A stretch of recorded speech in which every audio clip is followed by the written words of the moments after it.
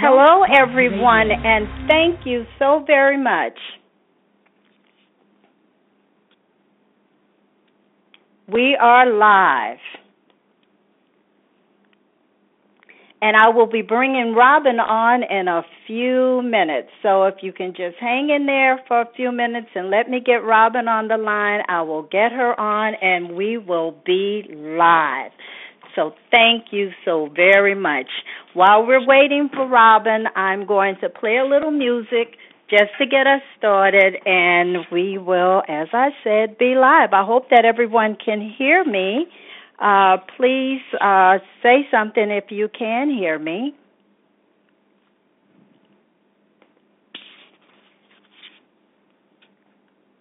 The number you have dialed has not been recognized. Please try again.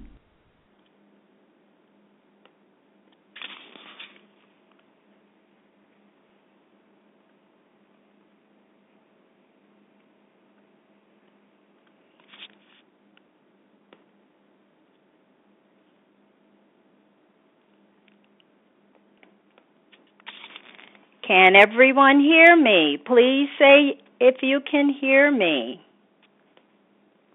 I'm dialing Robyn right now.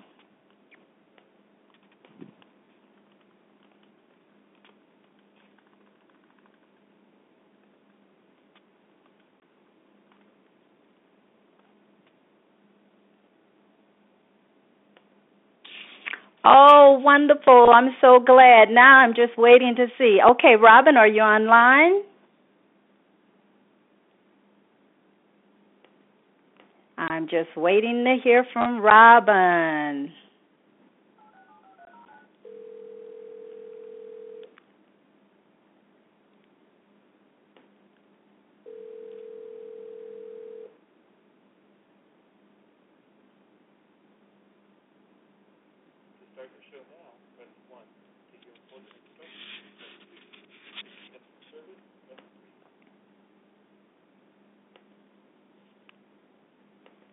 Hello, Robyn.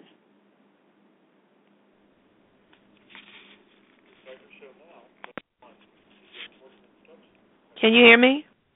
Yes, I can hear you, Robyn. Now I'm trying to figure out what's going on here. So let me give some music so people can hear a little music and then see what's going on. I think we still have... It looks like a lot of people are saying... Okay, it's asking me, do I hear? I hear voices. Oh, you hear voices. Oh, wonderful, loud and clear. Great. Okay, we are live, Robyn. Thank you so much. Thank you. Let me tell you, because I was not going to be able to type all of that. All right. Oh, they're saying yes, they hear us loud and clear. Okay, do you all also hear music? That's all you have to do is just tell us yes, and we're ready to go. Oh, wonderful.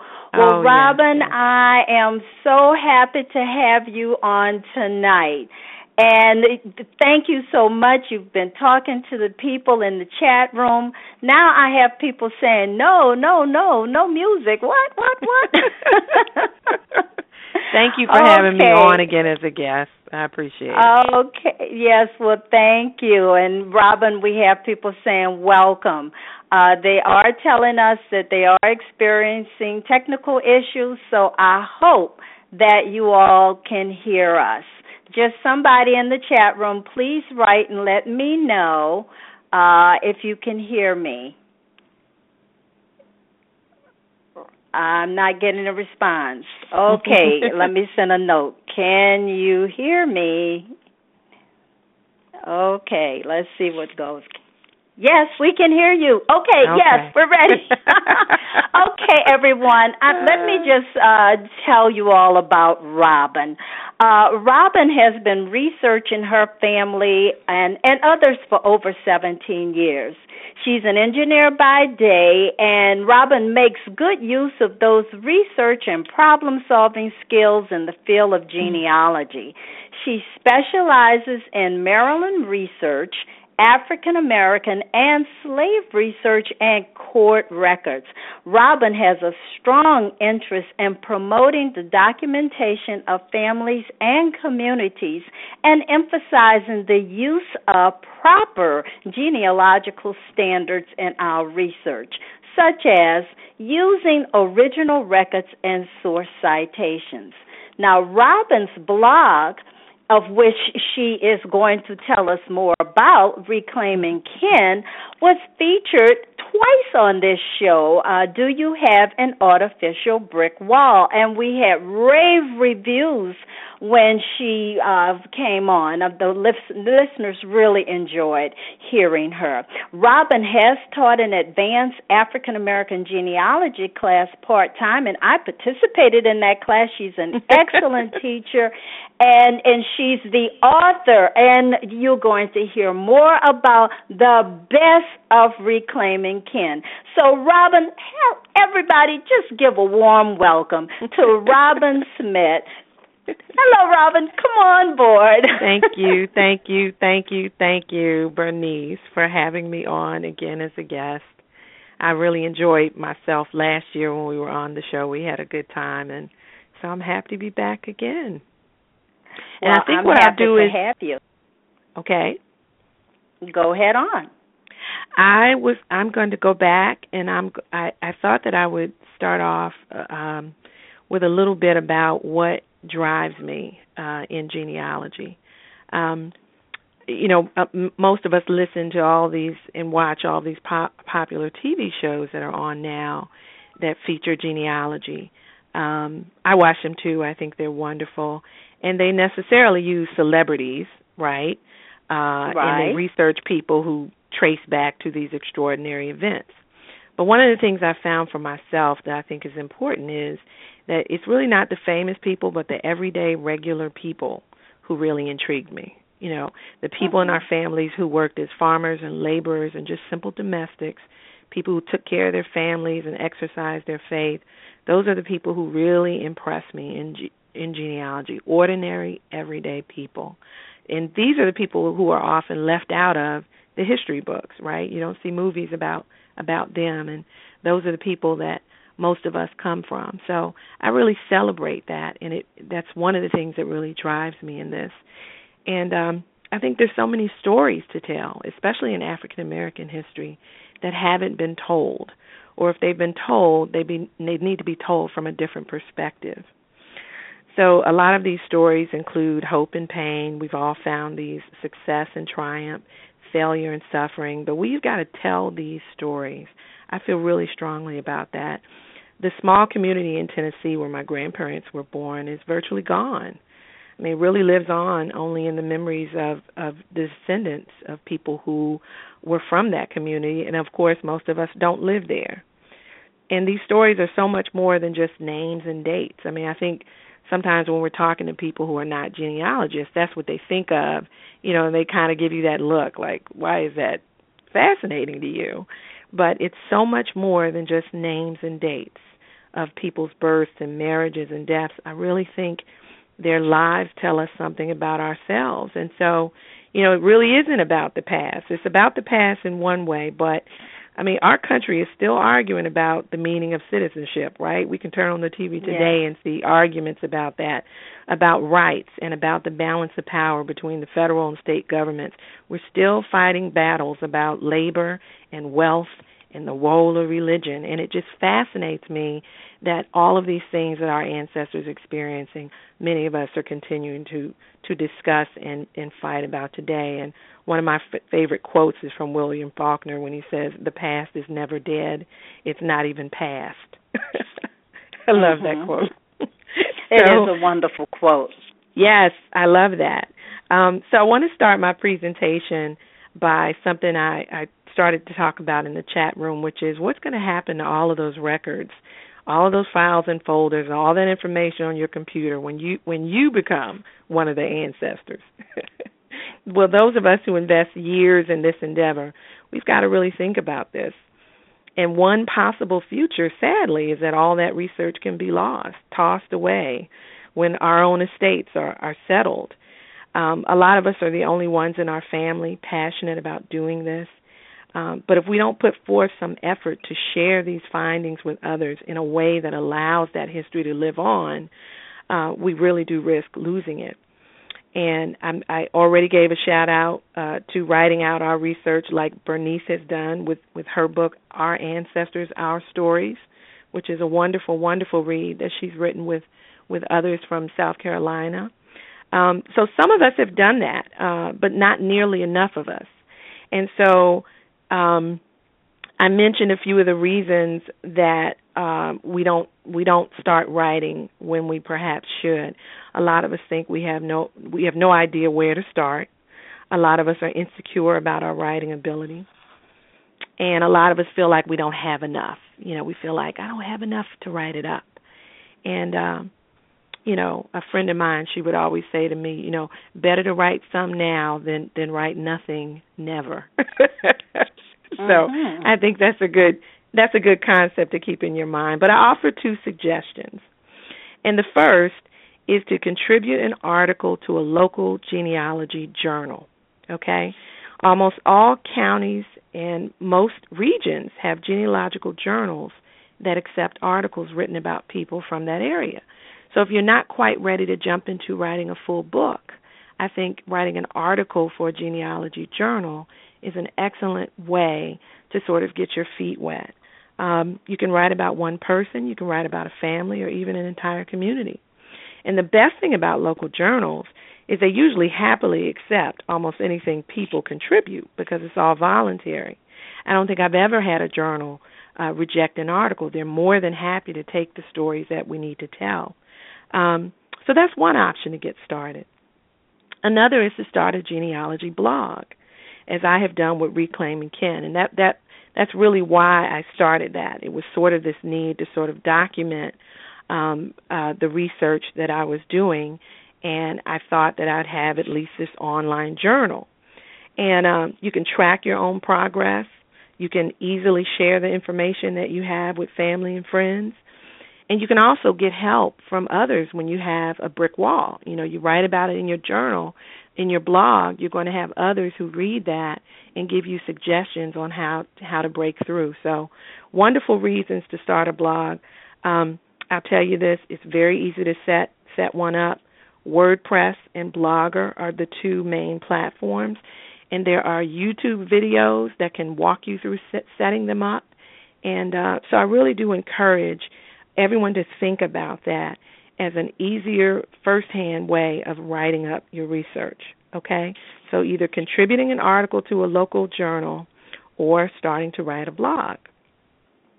So 6 years ago, I decided to develop and author this blog, and as I mentioned, initially it started just as a way to document my own research, but over time, the voice of the teacher in me became louder, and the blog really turned into more of a teaching blog and a way for me to help others learn genealogical skills and to highlight various ways to use records. So after a suggestion from a good friend, Erin Dorsey, I guess I've got to say your name because I know you're listening, I decided a few years ago to turn some of that content into a published book.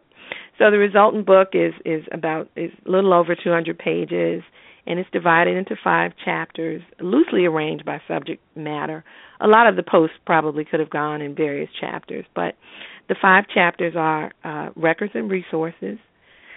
Chapter number 2 is evidence analysis. Chapter 3 is slave research. 4 is research tips, and 5 is Robyn's family history. And so what I thought I'd do is walk through the 5 chapters of the book and just highlight a couple of the example posts from each of the chapters. Wonderful. Does that sound okay?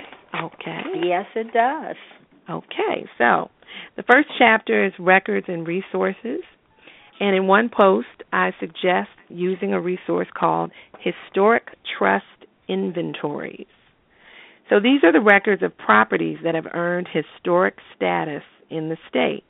So in the example, I'm using Maryland's database, which is called the Maryland Inventory of Historic Properties.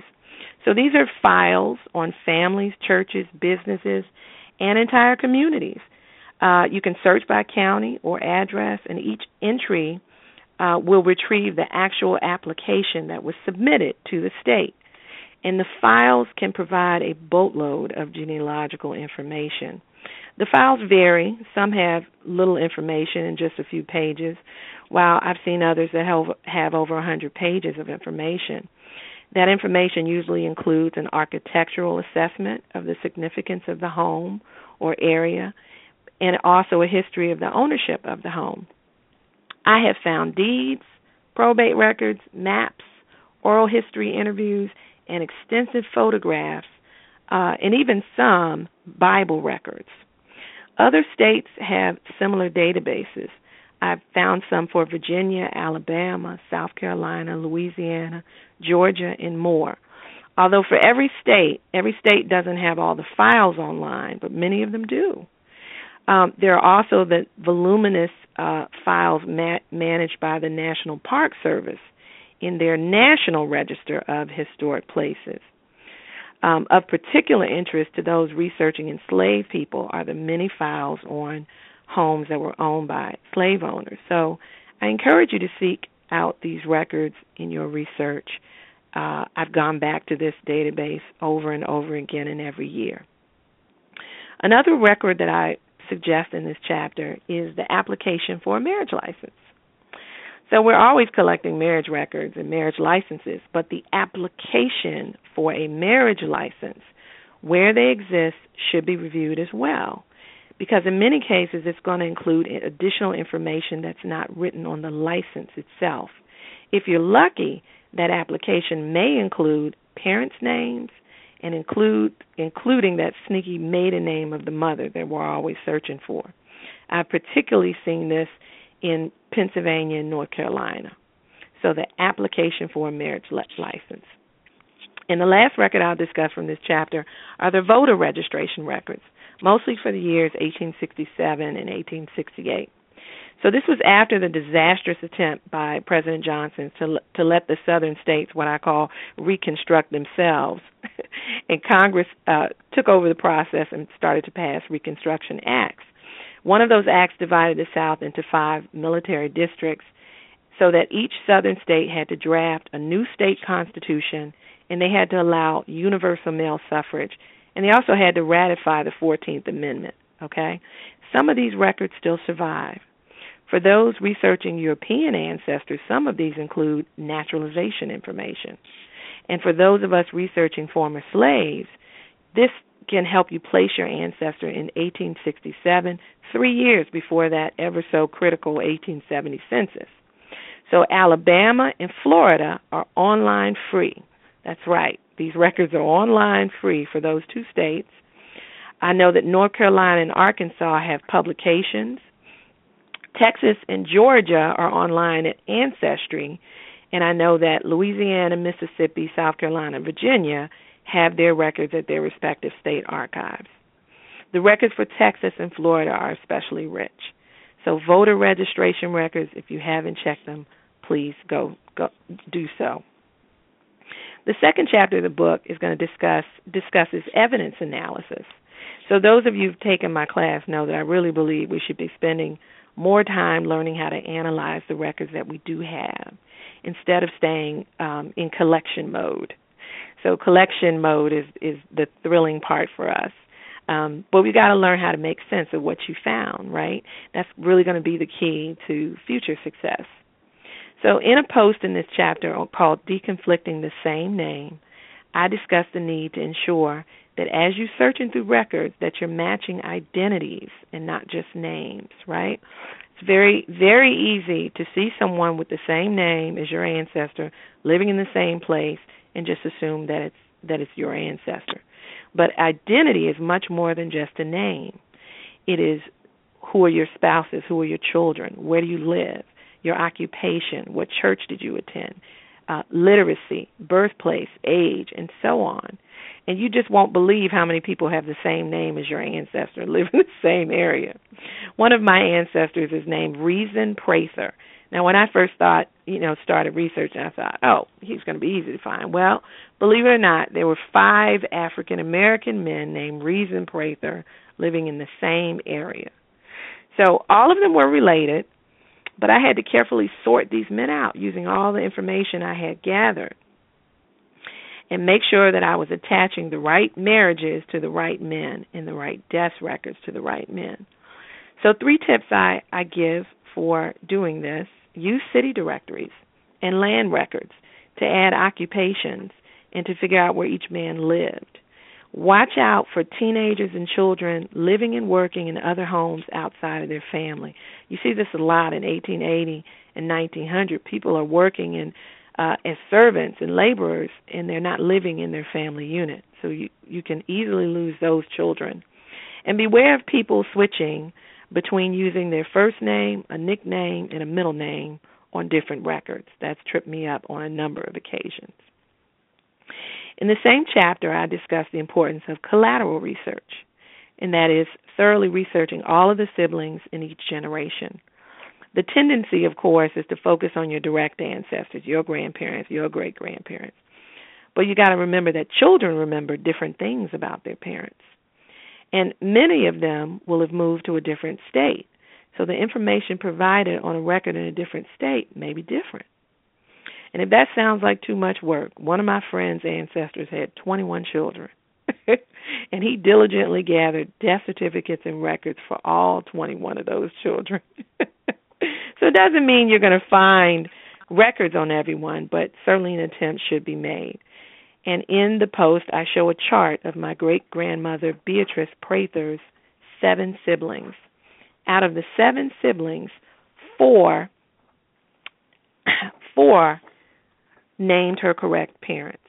Others named women connected to the family, but they did not provide the correct mother. The third example from the chapter is the advice to always check the original record. I think that's really hard to remember when we're spoiled by so much being available online. But whenever you find information in a database that doesn't allow you to view the actual image, you need to mail off, send off, and get a copy of the actual record. You cannot make an accurate assessment of any source without viewing it in its original form. So as we all know, those of us who have been using Ancestry for a couple of years, transcribers make lots of mistakes. And sometimes they don't record all the information that's available on the source. And, of course, the handwriting goes from very clear to atrocious. So in this post, I show an example of an image of my 4th great-grandfather's marriage record. His name was Baltimore Merriman. Isn't that a great name, Baltimore? The Ancestry transcriber noted that he married Martha Barb, B-A-R-B, in 1868. But when I clicked on the image, which is a very poor quality image, you can't see the wife's name at all. When I got a chance to look at that original record, I went to the courthouse in Tennessee, pulled the book off the shelf. The wife's name was clearly Martha Bailey. So striving to look at original sources is a core genealogical standard, and we've got to always keep that in mind as we're using the Internet as the tool that it is. The third chapter is slave research, and I'll say that my interest and my experience in the research of slavery is a key focus of reclaiming kin. Slave research is one of the most difficult kinds of genealogical research for obvious reasons, but contrary to popular belief, there are hundreds of thousands of original records that discuss slaves.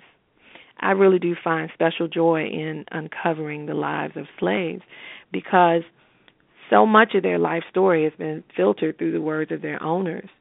And so many of their voices were silenced. But the exciting part is we can find their names and we can tell some of their story. There's new research by historians, particularly in the modern civil rights movement, has overturned a lot of the old assumptions. So it's really exciting to see some of the new discoveries and new things, being uncovered. One of my favorite posts is called What You Didn't Know About Slavery. And it's meant to call attention to the fact that what most of us know about slavery, especially gathered from popular culture, is woefully incomplete. I'm not afraid to admit when I started, my image of slavery and what I knew about the institution was pretty much from watching the miniseries Roots. That's pretty much what I knew. So since then, I've really immersed myself in slavery studies. Ira Berlin, many of you will know who he is, a slavery historian out of the University of Maryland, says that when we think about slavery, we tend to think, we get this image of cotton, the Deep South, Christianity, and large plantations. But he reminds us that all of those things came very late on the scene. The last few decades of an institution that had been around for almost 200 years and didn't look anything like any of that. So one of the points we need to understand is that slavery was vastly different depending on time and place. A slave's life in 1775 in Maryland would look almost nothing like a slave's life in Georgia in 1850, and so we've got to understand that. Most slaves had surnames, even though it was not typically recorded by slave owner custom. Another critical point we need to understand is that most of us are not paying enough attention to the domestic slave trade. The African slave trade that most of us are familiar with brought about 400,000 slaves to the northern mainland. And when that traffic was outlawed by Congress in 1808, the domestic slave trade started. And that trade moved almost 1 million slaves from the older colonies in the Northeast, right, especially Maryland and Virginia, to the newly conquered lands in the South and in the West. And most slaves by that point were second and third generation African Americans now. And that system really ripped families apart. So many of your ancestors who ended up in South Carolina, Alabama, Mississippi probably originated in Maryland and Virginia. You can look at the 1870 census and see those birthplaces. So another post in this chapter, I use slave runaway ads to take a look at the mind of the slave owner. I've always had kind of a fascination with slave ads. They really do reveal a lot. And now, over the years, you're having more and more projects and databases and websites that are extracting slave ads from newspapers, from historic newspapers. So although certainly they're all not online, there's certainly a little bit online. You can search them a little bit easier as opposed to 10, 15 years ago. So in this post, I show several examples from Maryland. And one ad reads, Negro Roderick, age 30, has a wife in Upper Marlboro, the property of Sarah Duval, and a free brother, Robert Duquesne, living in the adjoining county near the village of Queen Anne, where he is probably lurking. The word always makes me laugh, the way they say lurking. So we can see that the owners, number one, knew a lot of information about their slaves. Another example reads, a Negro man, Jerry, who calls himself Jerry Jackson, is likely taking the route by Baltimore to Pennsylvania.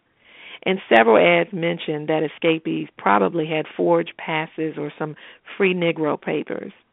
So you can see the surnames mentioned in many of these ads, and you can see their suspicion of free blacks, right, who were suspected as enticing slaves to run away.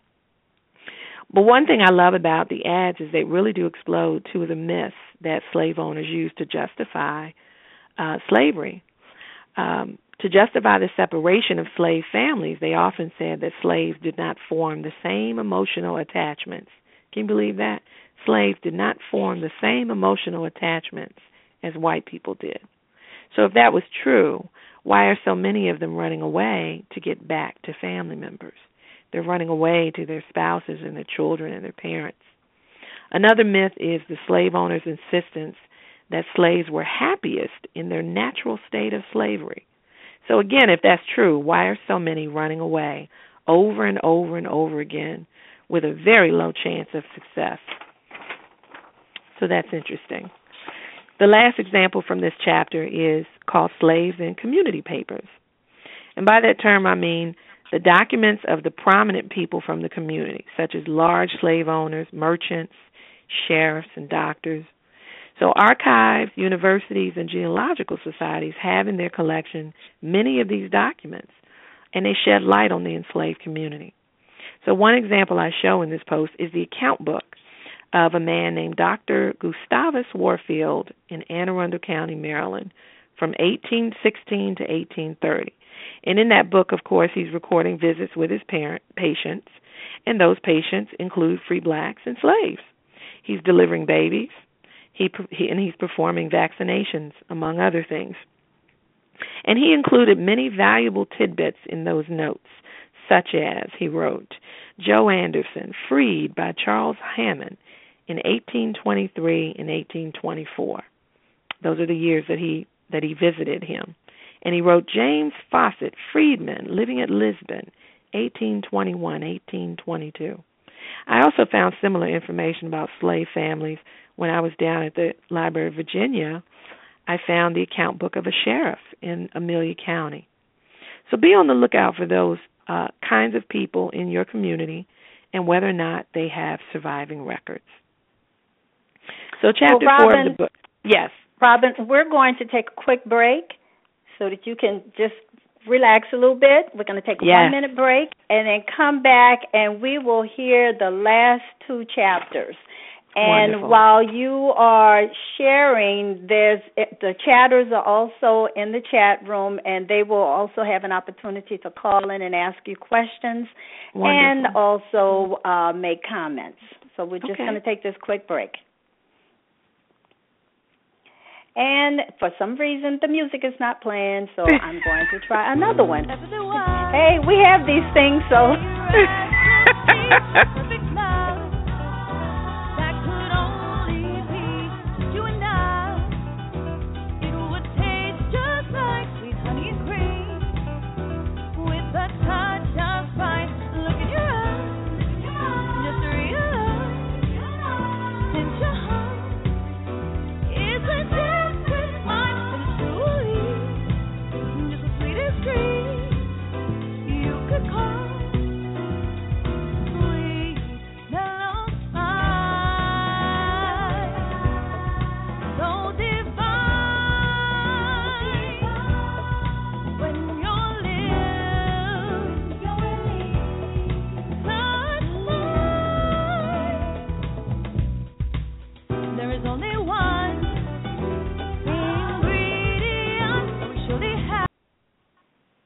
Well, welcome back to Research at the National Archives and Beyond Blog Talk Radio.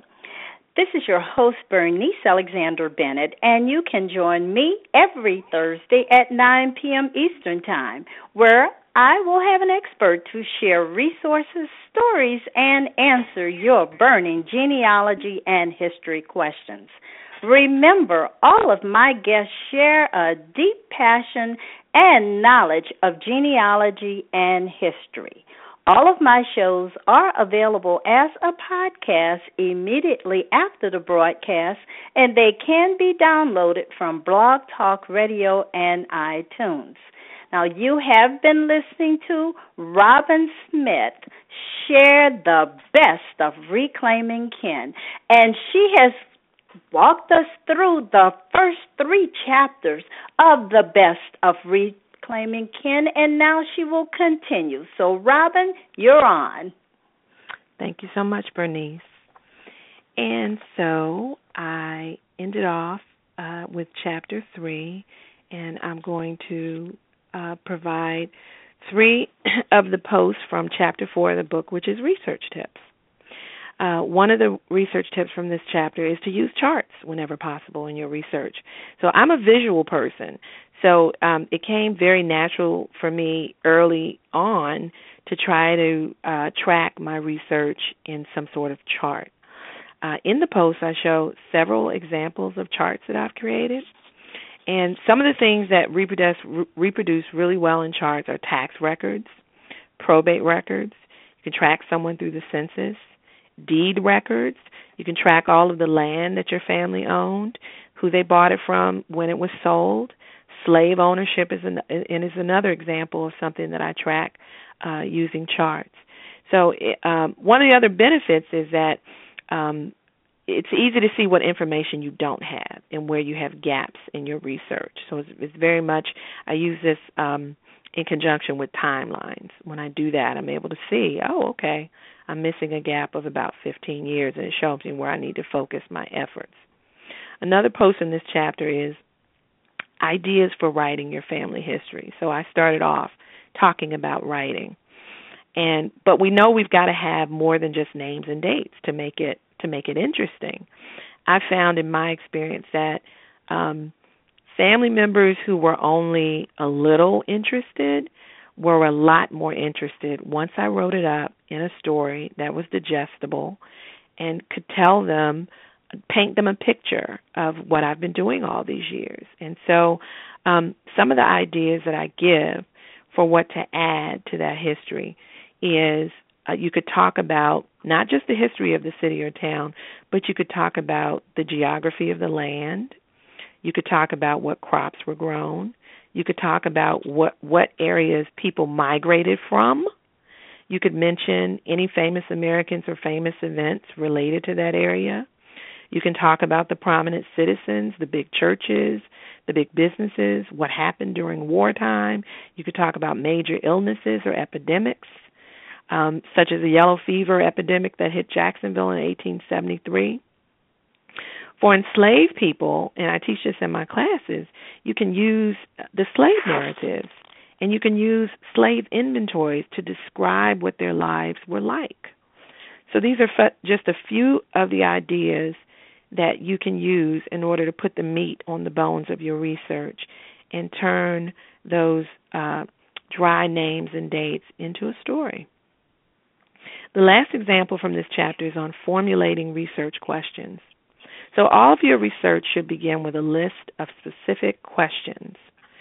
And the reason you do that is going to allow you to research in an organized, methodical way and allow you to find the most relevant sources, right? So I know we all like to fish, because on the internet particularly, because I do it too. But you'll be quickly overwhelmed if there's not a process that you're following. And that can cause people to just stop researching altogether. In this post, as an example, I show the death certificate of my widowed great-grandmother, second great-grandmother, Molly Waters, who was born in 1859 and buried at Mannequin Cemetery. So after I collected oral history and reviewed the census and some other sources, I came up with a list of very specific questions about Molly and her family, such as, does Mannequin Cemetery have existing headstones or burial records? Does a death certificate exist for her husband, Samuel Waters? Was Molly recorded as a freed black in the freedom certificates of the county? In the post, I think I have about 15 questions. But again, each of those questions, I can go to the Maryland State Archives. I can have a set of records that I can look for and answer that question. And so you want to be conscious of that as you're researching, that you always want to have your research framed by specific questions. The last chapter includes posts that are more directly related to more of my own research, and it's called Robyn's Family Research.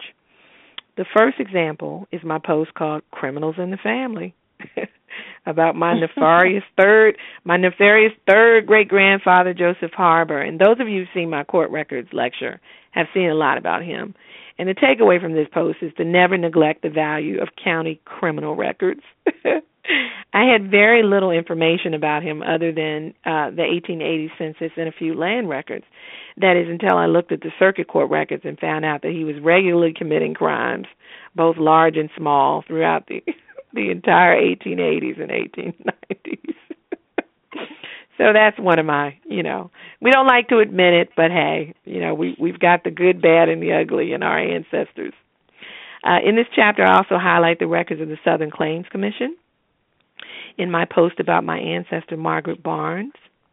So these records, for those of you not familiar, contain the claims of loyal Southerners about their material losses during the Civil War. Most of the original files are online now at fold3.com. The commission received about 20,000 applications. There are indexes to these records on Ancestry. And while I was reviewing a record about a man named Benjamin Freeman, I discovered that my ancestor, Margaret, testified on his behalf. And in the process, she verified bits of her own history for me. These records have thousands of claims by former slaves.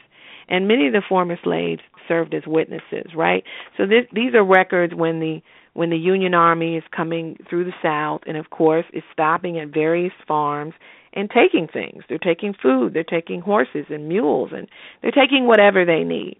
Okay, so this is an attempt by the government to at least reimburse loyal Southerners for some of those losses. The stories here are very similar to those found in Civil War pension files, and I've spent hours just getting lost reading these records because they're so fascinating. And just as a short example, this is a file by a claim by, his name was Primus Everett, and he was in Halifax County, Virginia, and this is just a few sentences of what he says. He says, during the war, I was a slave of William Everett, but I lived with Mr. Alex Thompson, to whom my wife belonged, about 7 miles east of the courthouse. For more than 6 months in the last year of the war, I went off to North Carolina for fear of being put on the breastworks. Now, he's talking about the Confederate Army and their pattern of, they were impressing slaves, right? So he says, I went of my own accord. I said nothing about it to my master, but I was always a Union man. My simple reason is I wanted to be free all the time, and I believed the Yankees would set us free, and they did. I was hired to Mr. Thompson. He allowed me to keep all I could make over a certain fixed sum, and I bought that horse with the proceeds of my own labor, and I raised the bacon. So I love stories like that. So if you haven't taken a look at these records, they are just fascinating. The last example from that chapter is my post called Martha Simpson, Right Under My Nose. And this is my second great-grandmother, Martha Simpson, who married Levi Prather, a former slave in Montgomery County, and had 12 children. However, rather a surprise to me, Martha turned out to have been born a free black woman. She had never been enslaved, and her roots lie in the neighboring county of Howard County. Well, I happen to live in Howard County, so I was particularly excited about this discovery. And this post is really meant to remind us all to remember to search surrounding counties and to not assume that all African-American ancestors were enslaved at the time of the end of slavery. So the book closes with several appendices and recommended books and suggestions for beginners. And let me just say in closing that I really do believe genealogy is not just a hobby. I really believe it's a calling, because most people who start down this path really never finish. But I really believe future generations are becoming more and more detached from any knowledge of their family's deep past.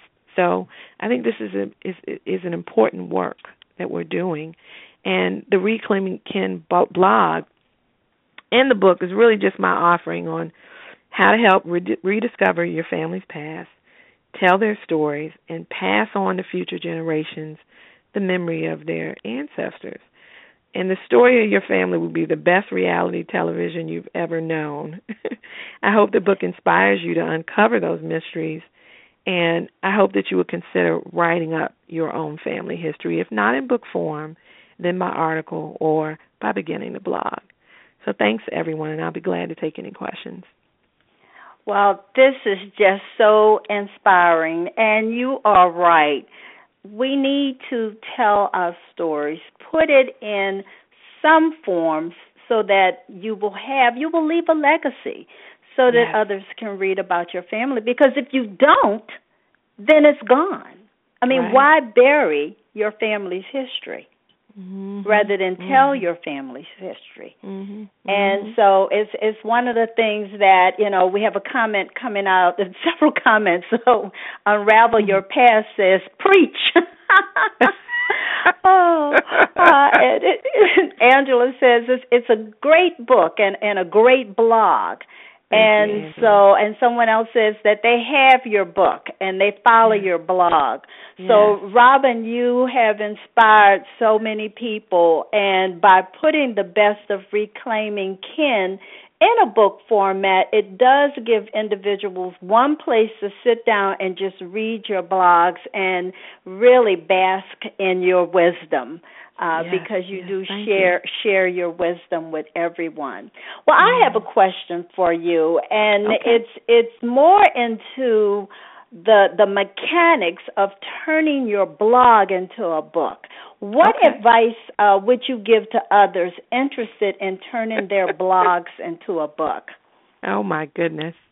Well, it took me almost 2 years, and I learned the hard way. I learned a lot of lessons the hard way. One is that Microsoft Word, which is what I used, is not very forgiving when you're trying to publish a book. Probably would have been better to start off with publishing software that actually is designed to handle columns and pictures and things like that. So there were a lot of things I had to learn how to do. The index, which one of my friends just sort of, she'd been telling me forever that I must have an index. And that index probably took me 5 or 6 months because I didn't realize that an index is not automatically made. I just thought in 2015 you press a button and somehow the index would be magically made. Well, that wasn't true. So, there were a lot of issues. I do think, I will say this, one of the things I would suggest, if possible, is to probably hire a graphic design. There are small businesses that do graphic design for something of this nature because I worked hard on, I didn't want it to look homemade. I was self-publishing it, but I didn't want it to look, I wanted it to look nice. I wanted the cover to look nice. And those things are hard if you're not a graphic artist. So that was one of the uphill challenges, the graphics and those sorts of things. I mean, choosing the posts wasn't hard. Dividing them up into chapters, I sort of had that worked out in my head. But actually getting it formatted and getting a cover made that, again, looks like something you want to read, those were kind of uphill battles.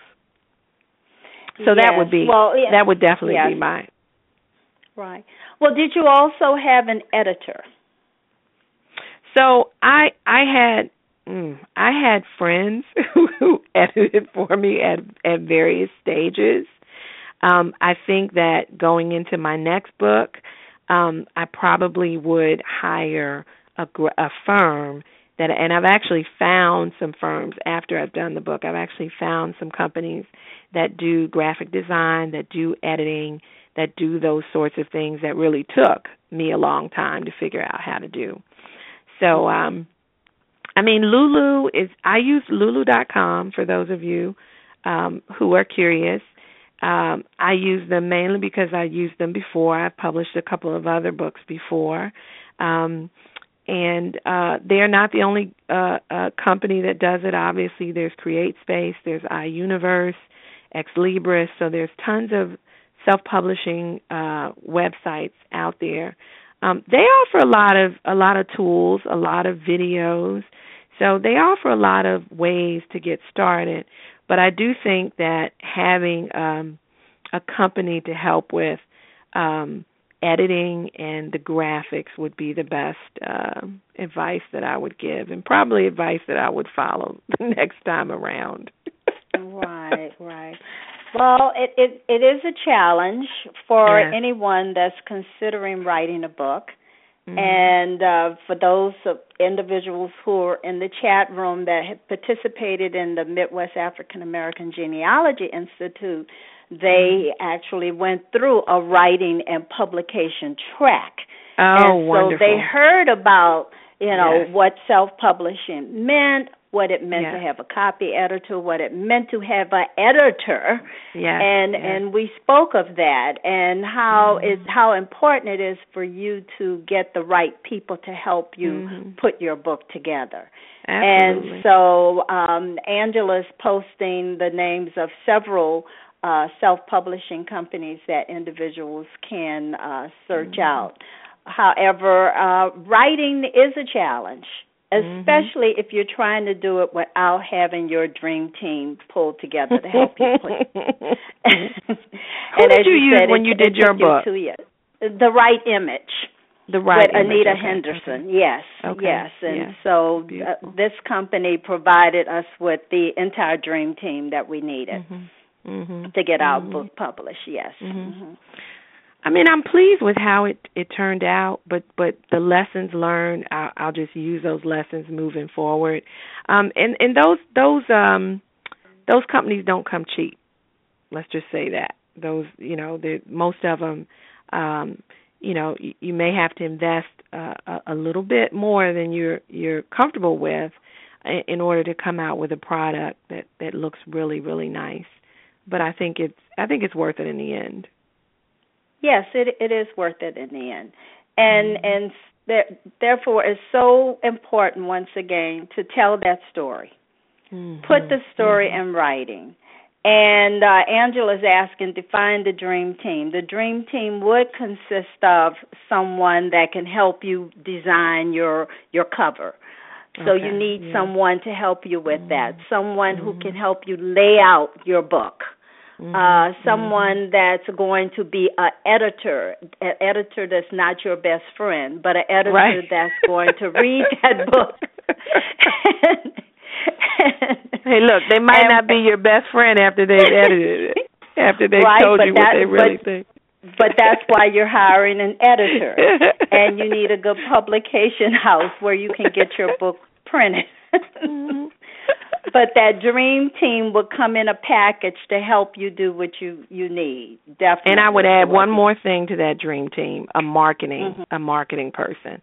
Marketing the book. I was so immersed in making the book. I'm not ashamed to say I didn't think one thing about marketing it.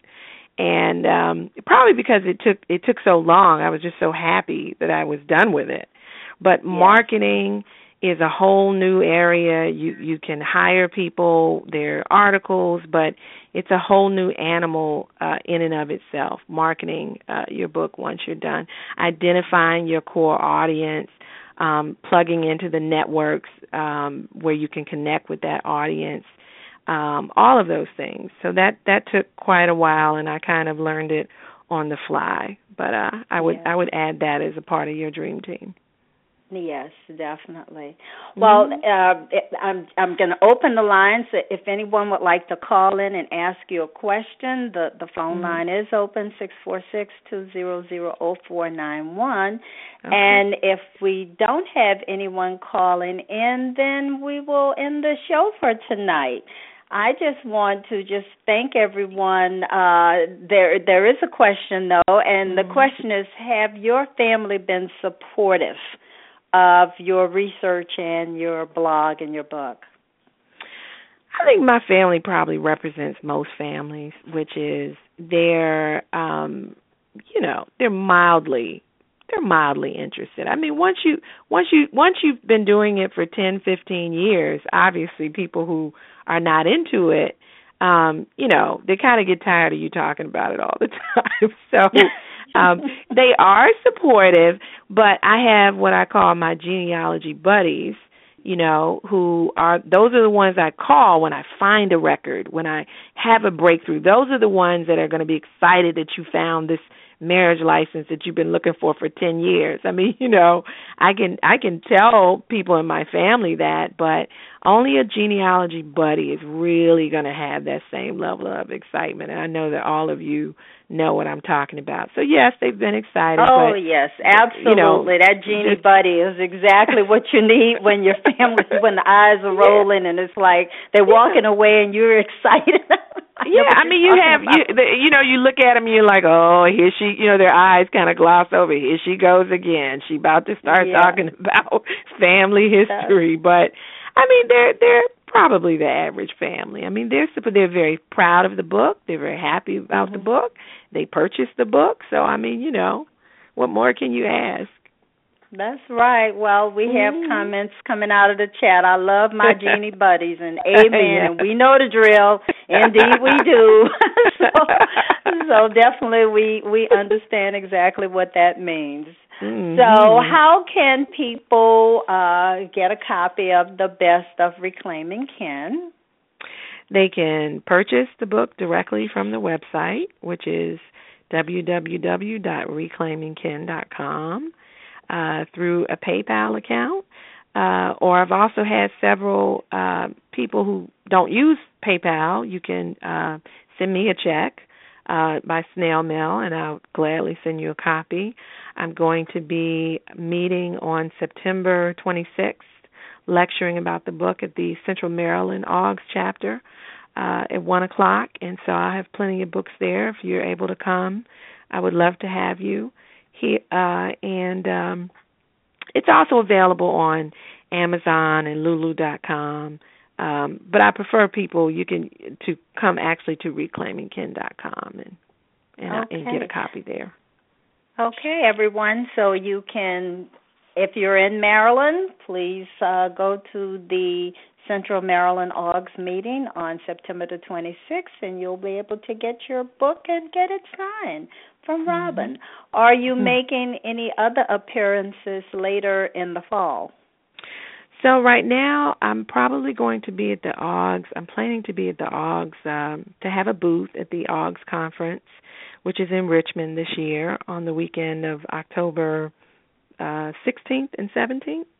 I'll be there that Saturday, so I'll have an exhibit there.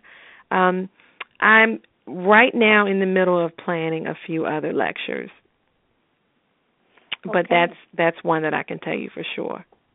Right. Okay, well, thank you so much for coming on tonight, and thank you for your patience, and all of you in the chat room for just hanging in there until the technical issues were resolved with Blog Talk Radio. This has just been wonderful, and I just want everyone to just please remember, your ancestors left footprints. Therefore, you should follow the clues that are presented to you through oral history, family records, and research at the National Archives and beyond. You can continue this discussion on the Research at the National Archives and Beyond and the Afrogenius Facebook pages. Also, remember to listen to the African Roots podcast with Angela Walton-Raji on Friday. Thank you for joining Research at the National Archives and Beyond Blog Talk Radio. This show is sponsored by your hosts, Bernice Beebe's Genealogy Research and Educational Services, LLC. I look forward to you joining me next Thursday. This is your host, Bernice Alexander Bennett. Good night, everyone. Good night, Robyn. Good night, Bernice. Thank you. Good night.